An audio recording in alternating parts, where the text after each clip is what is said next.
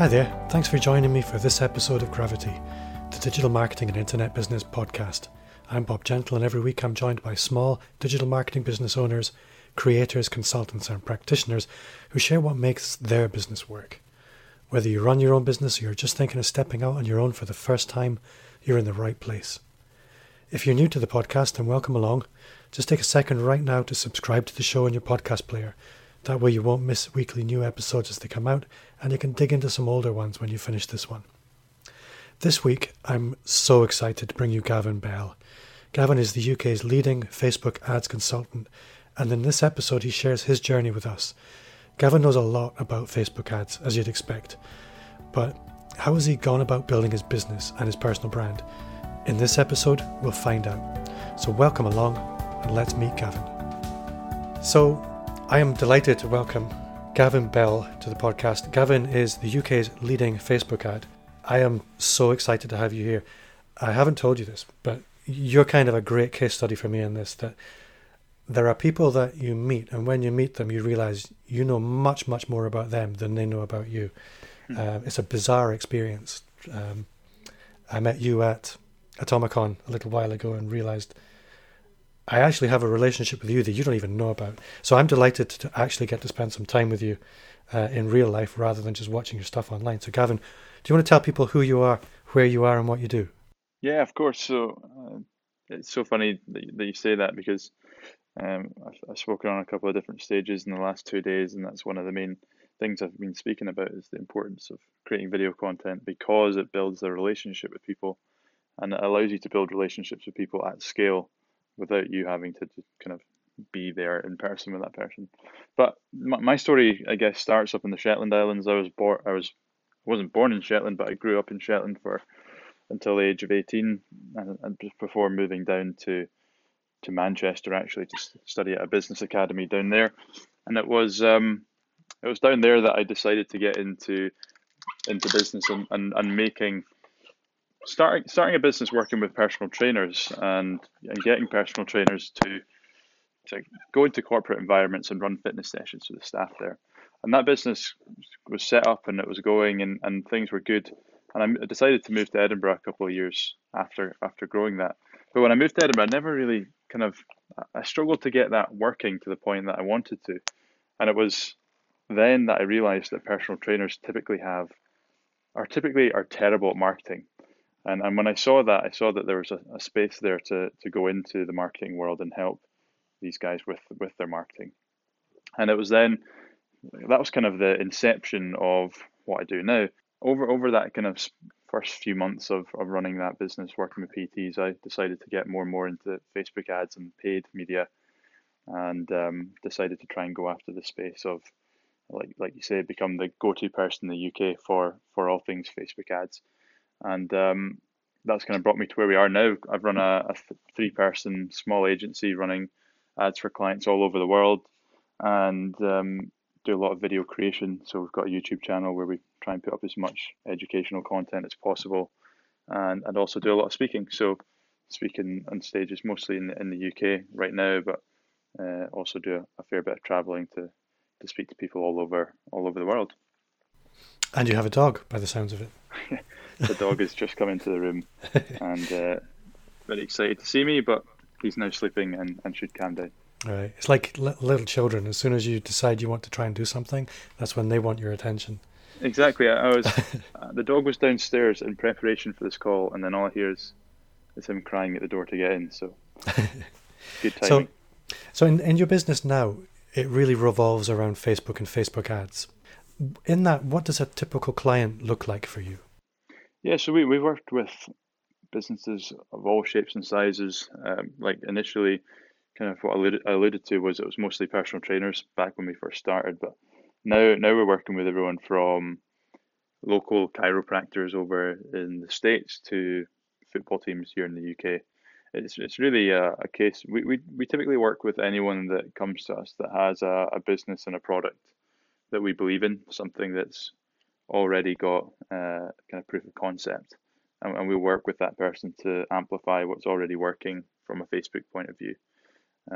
So that might be a football team that's trying to sell more season tickets, or a local chiropractor that's super busy with clients but wants to reach more people in their local area, we can use Facebook ads to reach those people. But we've never kind of niched down into a specific industry, so it's always kind of been the businesses that have an offer or funnel, if you want to call it that, that we typically start working with. I think with niching, people always focus on the niching on a vertical market, but what you've done is niche on a very specific technology and narrow range of tactics. Yeah. And that, to be fair, has just as much and almost more value as niching on a vertical market. Yeah, totally. One of the things I've seen when I look around people who do focus on Facebook ads is that the busier they get, the higher the minimum budget from the client needs to be in order to be a viable client. Is that something that has been built into your business? I imagine between chiropractors and football teams, there's a large range in what they have available to spend. Yeah, I mean, actually, the clients that we typically work with over in the States, so the chiropractors, actually typically have pretty large budgets because they're not always traditional chiropractors per se that have, let's say, they're looking to get people into the office for $50 per hour. It's more kind of like long-term health programs. So a client to them might be worth upwards of $4,000. And when one client's worth $4,000, then we need to spend a fair amount to get people in. So in terms of budget wise, you're totally right. Like when I first started the business, we were charging, or we were working with clients that were maybe spending like £300 per month. Now we're working with brands that are upwards of like $35,000 per month. So I think you're right in that the clients over the last few years have grown both in budget and size, and also the kind of service that we give them has changed from back in the early days where it was maybe just very basic Facebook ads that we were running. Now we tend to build out the full funnel for them, and we kind of work with them to bring their potential customers through a full journey of building that relationship. So creating good content first, making people in the local area aware of that business, and then driving them into taking a specific option or offer or purchasing the product. So we'll work with our clients to kind of see that journey through from an advertising point of view. Yeah, that makes a lot of sense. I mean, that will make everything much more effective. A Facebook ad is great, but it can only offer one part of that conversion journey. And if you're controlling all the different elements in that conversion journey, you're going to be much more effective and have a much happier client at the end of the day. 100%. I mean, it's one of the things that I learned early on was you can be the best at Facebook ads in the world, but if you're sending people to an offer that sucks or a product that people don't want, that's not had proof of concept, or a landing page that's poorly designed, then your ad campaign's never going to work. Yeah. And so it's important to either kind of make the client aware of that and say to them, look, here are the basic ad process that we're going to walk through, and if we're not seeing results from this, it could potentially be because of the back end of the offer or the website. If we handle that, then we can make sure that it's going to work. Yeah. And the team that you have, you said you're a team of 3. So that's you and 2 others. Yeah. And are they employees as such? One of them is, yep. So one works part-time, and then kind of similar to yourself, that I've got one account manager that's contracted who handles the client accounts. And if you asked me a few years ago, I would have said I wanted the biggest agency I could on people. But kind of very quickly learned that it's not all that it makes out to be, and want to keep it as lean as possible and make as much money as possible whilst keeping the overheads as low as possible. Yeah, I think early on in business, and I think maybe it's a thing of its time, I think, but for a lot of my career, and I think a lot of people even now, they equate success with size. And actually, some of the most successful agencies in the world are tiny. They just use people, they breathe in and out through contractors and freelancers in a much more dynamic way. And I can see quite clearly that you're doing that. Yeah, absolutely. I met with friend John Lee Dumas from Entrepreneur on Fire a few months ago, and That's a big name drop. name drop, yeah. And he was in Edinburgh, so we spent the day together, and it was just fascinating to hear how they've got a business of about 4 or 5 people, of which 3 of them are contractors, and the other 2 are him and his girlfriend Kate. Yeah. And well, you can go to their website and look at their income reports. They do. It's a very big business, but not a very big team. Yeah. And I don't think you need to build a huge agency to be successful. I think one of the things that kind of struck me was looking and speaking to fellow agency owners, and just hearing that not one of them seemed to be super excited about what they were doing. It was always moaning about the fact that they hadn't got onto the government preferred suppliers list, and they were constantly putting in pitches and proposals and getting turned down. And I was just going, like, as a 19-year-old, I was like, this doesn't sound like fun. Just constantly doing work, writing proposals, going in pitching, competing against other people. I thought, is there not a better way to position myself as an expert in a specific field and to have people come to me as opposed to me constantly going out to them? And that's kind of what I set out to go and do. And I'm going to come to that in a minute, because that really is where you stand out, is how you've gone around building that personal brand and promoting your business, yourself and your business. It's really been pretty stellar. In fact, let's go there now. Where I first encountered you was in your videos. Obviously, you're very active on YouTube, and I don't know if it's a little bit smoke and mirrors. I was speaking to somebody in local radio a little while ago, and there's one business in my area that seems to be always advertising on the radio, and they have a really annoying song that everybody knows.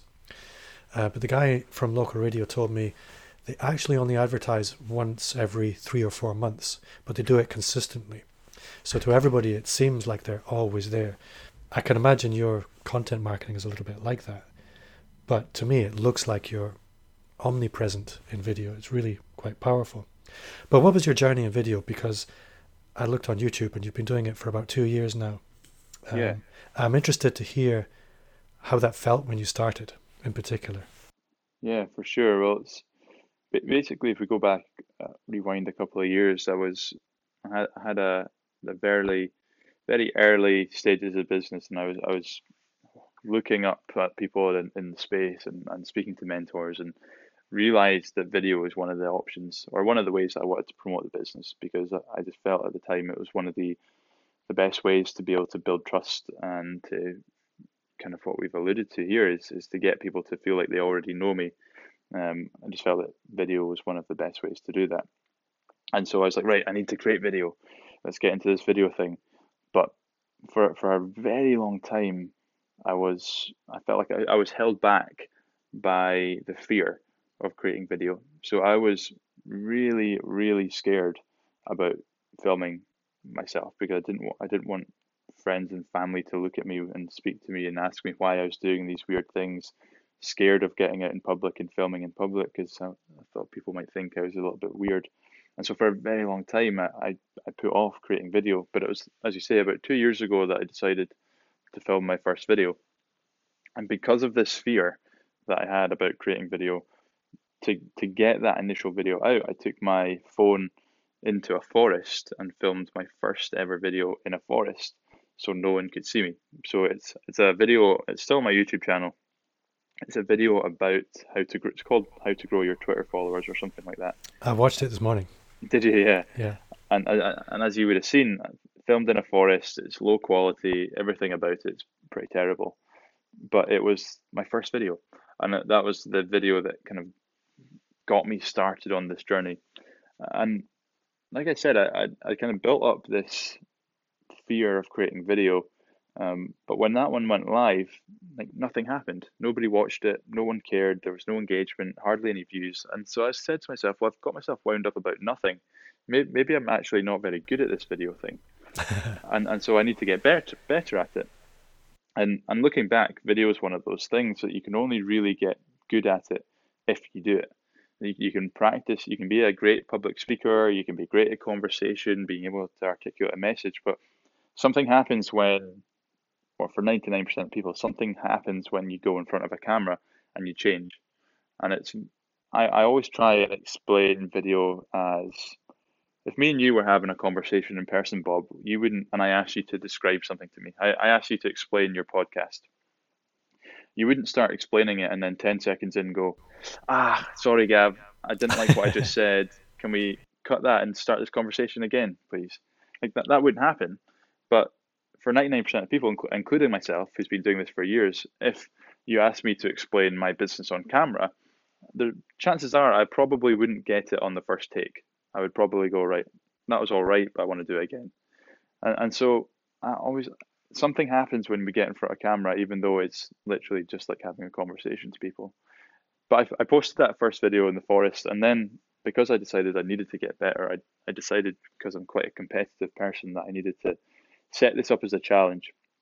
And so I set up a challenge of 100 vlogs in 100 days, where every single day for 100 days I was going to pick up my phone and speak into my camera about something that I'd maybe learned or something that I'd done that day. So, for example, I might have picked up my phone and said, had a really interesting chat with Bob on his podcast today. We spoke about XYZ.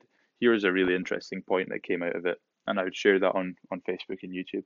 And these videos weren't edited, they weren't great, they weren't high quality. It was, all I was doing was trying to get into the process of just creating, of just getting into the habit of being able to speak on camera. And that kind of helped me become a little bit more confident on camera. I was able to articulate my message slightly better.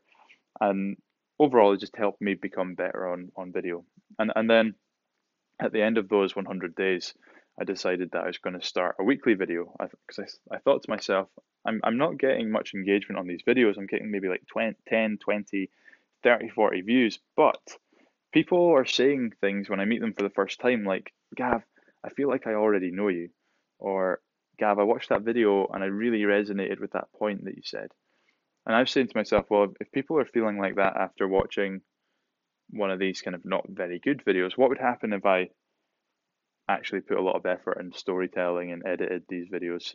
And so I started a weekly vlog, and that was when kind of things really took off. So in I think 2 years ago, my videos were, or last year, my videos were seen over 2 million times on Facebook and YouTube, which is just absolutely crazy to think that 2 years ago I was in the forest, and then the year later, millions of people were watching my videos online. So it's been a really fun journey. I've learned a lot, and if we can maybe draw one lesson from that story, it's video is, you're not going to be very good on video when you first start, but it's such an important way to market the business that you just have to embrace that messy period at the beginning, embrace the fact that you're not very good, and just start anyway. And don't judge yourself based on how well the video performs online, engagement, likes, views, etc. Judge your performance based on, are you actually able to post that video? Yeah, the execution. Yeah.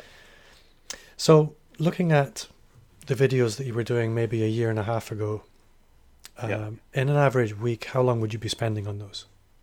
So when I was doing the 100 vlogs, 100 days challenge, we're talking like 5 minutes a day. Then I started to create content that was the weekly videos, and that I was spending a lot of time on those, because what I'd do is basically choose a day that I was going to film. So whatever I was doing that day, I would film it. And that doesn't take a huge amount of time, to be honest, to film, because you're just kind of documenting your day as you go along. So you might add like an hour of filming of things that you maybe weren't doing before. But what the kind of real time suck for video creation is the editing process. So getting all the footage off your camera, putting it into your editing software, filtering that out, cutting it up, putting music on. That's the bit that takes a lot of time. So I was probably spending, when I was creating videos myself, maybe 4 hours at the weekend editing videos and putting them up. Yeah, it's not bad. Yeah, I guess probably 4 hours editing, an hour to shoot, and then you've probably got an hour of promoting that, uploading it to YouTube, doing all the titles and that type of thing. So Yeah, I mean, when I look at it, it's probably about a day's worth of work to get the video up. But um, now, about 6 months ago, I hired a videographer who now does pretty much all my shooting with me and does all my editing. So that's taken that massive strain off me. Right. So you simply have to, well, if you take for example, you were at Social Media Marketing World, Yep. I think it was last week, Yep. um, and I watched that video, the sort of the journey to San Diego. Yep. What was your production workflow on that? How much of that were you doing, and how much of that were you getting help with? Yeah. So I mean, these ones are quite funny. So I was obviously traveling to Social Media Marketing World and filming the trip there and filming my first couple of days there. Um, so I did all the filming there. It was just me that was going on my own. So I just had my camera with me or used my phone to try and tell a little bit of a story behind the day. And then we'd upload the videos to Google Drive overnight, where Ed would then pick them up on the days that he was working and he'd edit them and posted them. So I actually didn't watch the videos until I got back. And like my girlfriend and everyone saw all the videos before me. So that's kind of nerve wracking to allow Ed to edit and post without me kind of going through things. But we've kind of reached a point now where he knows what we're trying to do and it makes it a lot easier. It was kind of funny because obviously there's a 7 hour time difference between San Diego where I was and Scotland. And one night it was the 80s night at Social Media Marketing World, and I remember getting in at 3 in the morning, uh, and got a text from Ed being like, "Have you uploaded the videos yet?" Because it was obviously 10 a.m. UK time, and he was starting to work, and I was like, "Oh no!" So kind of had a few drinks in me, had to upload the videos at 3 in the morning, so Ed could get started on editing that piece of content. That's really interesting because from the outside, it just looks like you're having a lot of fun and you're being quite dynamic in posting this video, but people don't appreciate all the moving parts there. With the kind of stuff that you're doing now, and I think that San Diego video for me is a good example, you're doing quite a lot of that in public. And for me, that's just mind blown. And the contrast between that video 2 years ago in the forest and the video last week, which is filmed to an extent in a busy airport, on a plane, and places like that. How do you handle the mental side of everybody's looking at me? What, people are thinking, well, yeah, the confidence side of that. How does that work? Yeah, for sure. That's a great question. It still doesn't sit right with me. Like I wish I felt confident and could easily record myself in public, but the reality is like I still hate it. I'm more than comfortable speaking to a camera behind closed doors, but going out into the street and filming, I always feel really, really awkward. Um, which can actually be a bit of a can be like it's really annoying when you're like, I need to get a clip here to be able to tell the story so it makes sense on video, but there's so many people here, I don't want to film anything. Um, but one of the things that I found that works or has helped me is at Social Media Marketing World, for example, I was around the right people. So everyone there was a social media person. And so there's people walking around doing Facebook Live, speaking to their phone. There's people there posing for Instagram pictures, and it's just normal. So I feel like I was around the right people. And another thing that I've found that is kind of well, there's some like little mind hacks, if you want to call them that I found that work for me randomly, like wearing sunglasses.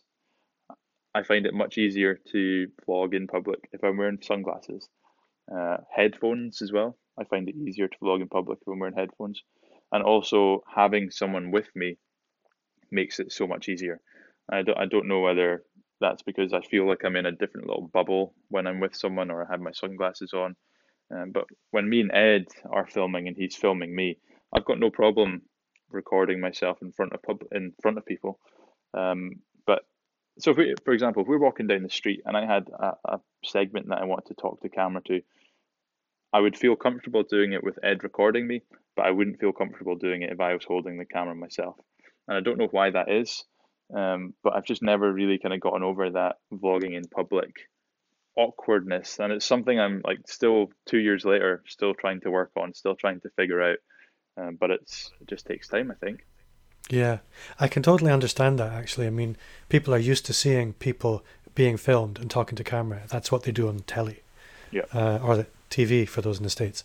Um, but people talking to cameras and holding it themselves, it still looks from the outside a little bit narcissistic. yeah, And we judge people based on that. Why are you taking pictures of yourself, filming yourself? Clearly, there's good commercial reasons why you would do that. Once it's done and people are watching it, they like to consume it. But we're busy judging people when they're actually doing it.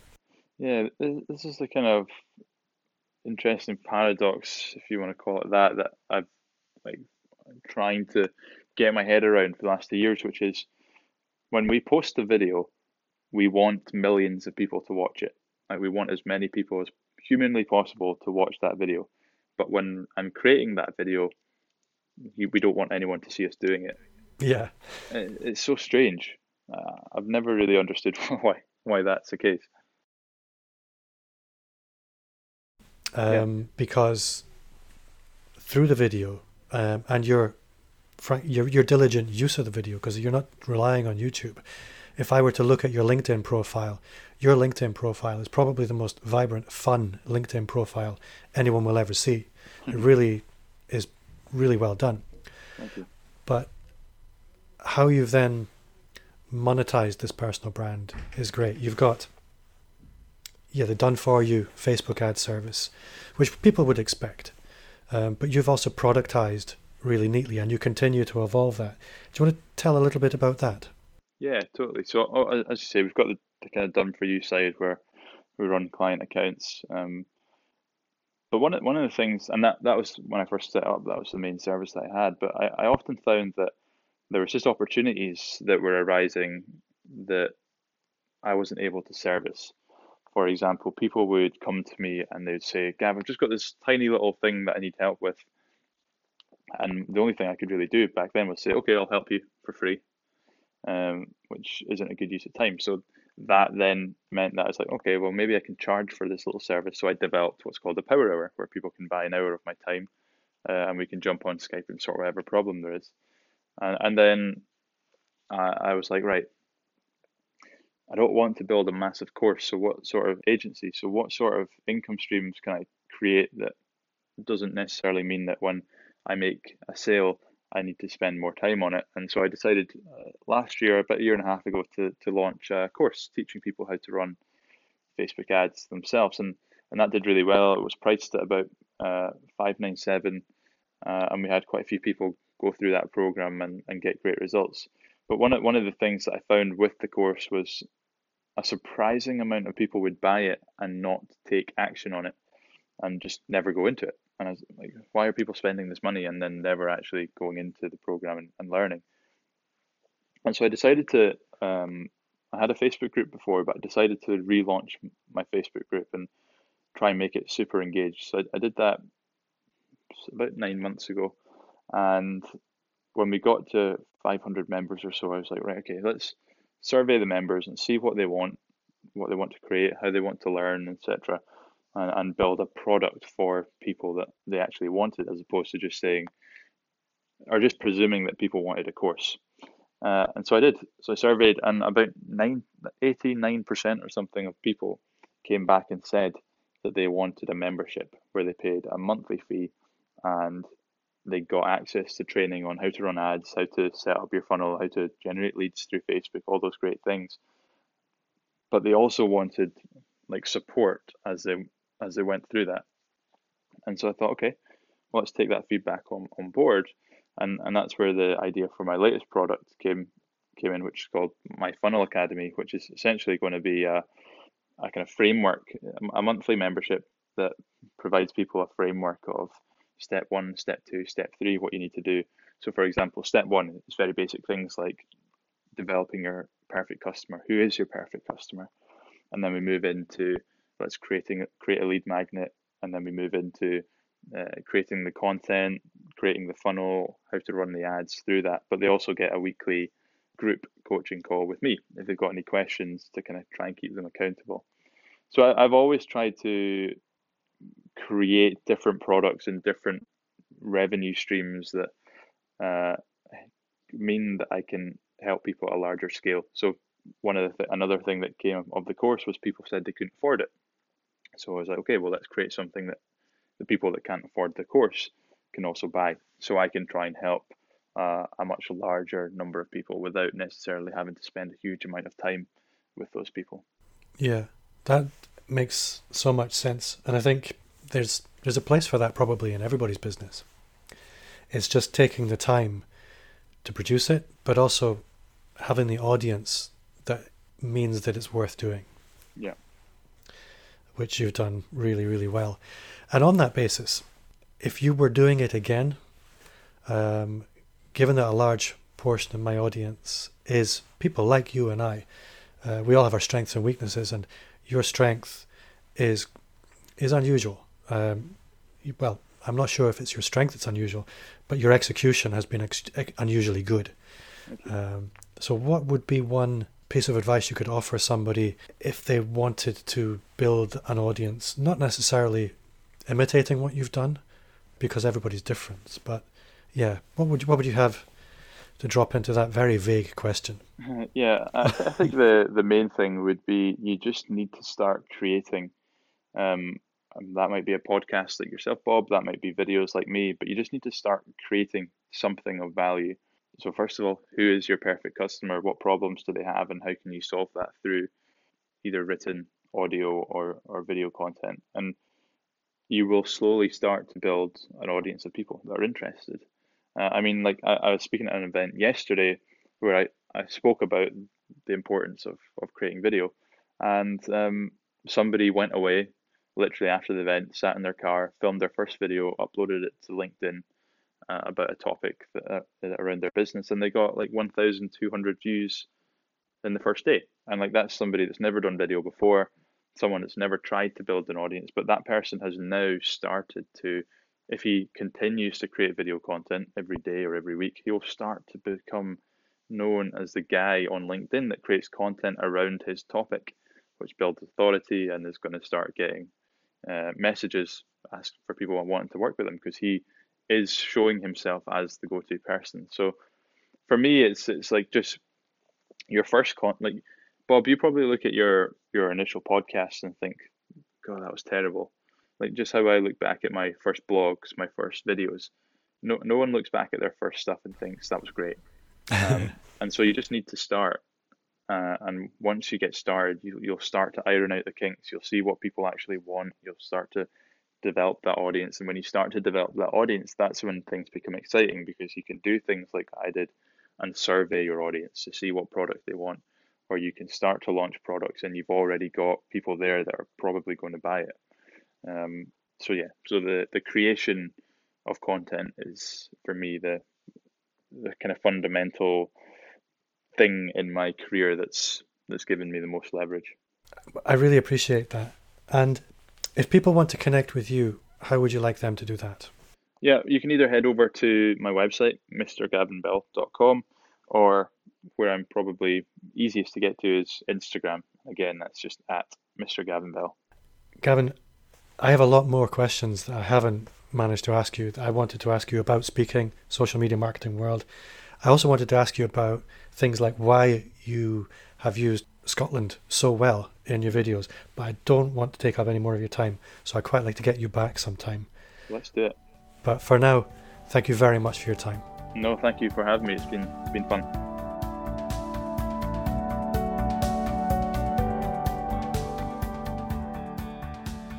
I honestly could have gone on for a lot longer with Gavin, but I think it might have been rude. I had so many more questions to ask, and hopefully I can have him back sometime. Gavin is a great example of always operating on the edge of your comfort zone, and the success of that is clear to see. So before I go, just a quick reminder to ask you to subscribe to the show, and if you haven't already, then join our Facebook group.